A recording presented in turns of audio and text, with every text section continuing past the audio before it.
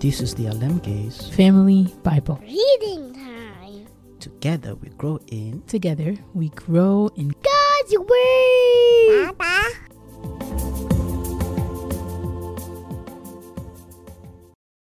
Luke 4. The temptation of Jesus. Then Jesus, full of the Holy Spirit, returned from the Jordan River.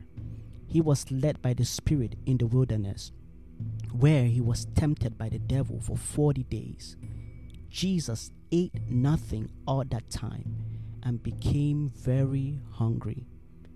Then the devil said to him, "If you are the Son of God, tell this stone to become a loaf of bread." But Jesus told him, "No, the scriptures say, people do not live by bread alone." Then the devil took him up and revealed to him all the kingdoms of the world in a moment of time. "I will give you the glory of these kingdoms and authority over them." The devil said, "Because they are mine to give to anyone I please. I will give it all to you if you will worship me." Jesus replied, "The scriptures say, you must worship the Lord your God and serve only him." Then the devil took him to Jerusalem, to the highest point of the temple, and said, "If you are the Son of God, jump off, for the scriptures say, he will order his angels to protect and guard you, and they will hold you up with their hands, so you won't even hurt your foot on a stone." Jesus responded, "The scriptures also say, you must not test the Lord your God." When the devil had finished tempting Jesus, he left him until the next opportunity came. Jesus rejected at Nazareth. Then Jesus returned to Galilee filled with the Holy Spirit's power. Reports about him spread quickly through the whole region. He taught regularly in the synagogues and was praised by everyone. When he came to the village of Nazareth, his boyhood home, he went as usual to the synagogue on the Sabbath and stood up to read the scriptures. The scroll of Isaiah the prophet was handed to him.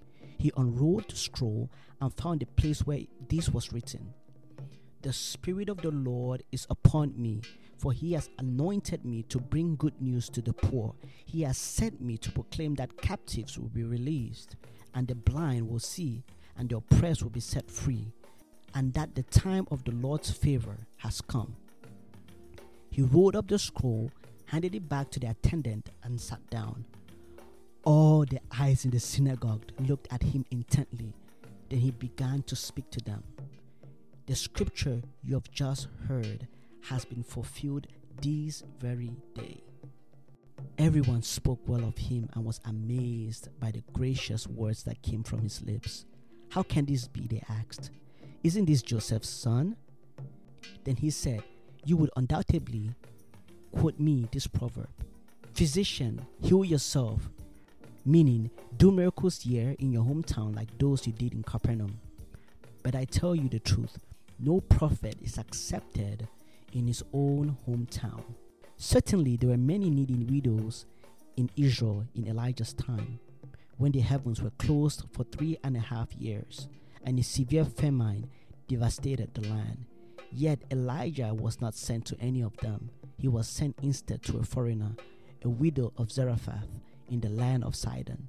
And many in Israel had leprosy in the time of the prophet Elisha, but the only one healed was Naaman, a Syrian. When they heard this, the people in the synagogue were furious. Jumping up, they mobbed him and forced him to the edge of the hill on which the town was built. They intended to push him over the cliff, but he passed right through the crowd and went on his way. Jesus cast out a demon.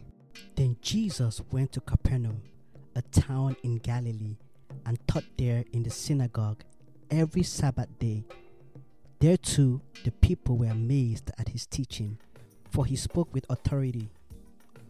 Once he was in the synagogue, a man possessed by a demon, an evil spirit, cried out, shouting, "Go away! Why are you interfering with us, Jesus of Nazareth? Have you come to destroy us? I know who you are, the Holy One of God." But Jesus reprimanded him. "Be quiet! Come out of the man," he ordered. At that, the demon threw the man to the floor as the crowd watched. Then it came out of him without hurting him further. Amazed, the people exclaimed, "What authority and power this man's words possess! Even evil spirits obey him, and they flee at his command." The news about Jesus spread through every village in the entire region. Jesus heals many people. After leaving the synagogue that day, Jesus went to Simon's house, where he found Simon's mother-in-law very sick with a high fever. "Please heal her," everyone begged. Standing at her bedside, he rebuked the fever and he left her, and she got up at once and prepared a meal for them. As the sun went down that evening, people throughout the village brought sick family members to Jesus. No matter what the diseases were, the touch of his hand healed everyone. Many were possessed by demons, and the demons came out at his command, shouting, "You are the Son of God." But because they knew he was the Messiah, he rebuked them and he refused to let them speak. Jesus continues to preach. Early the next morning, Jesus went out to an isolated place. The crowd searched everywhere for him, and when they finally found him, they begged him not to leave them. But he replied, "I must preach the good news of the kingdom of God in other towns too, because that is why I was sent." So he continued to travel around, preaching in synagogues throughout Judea.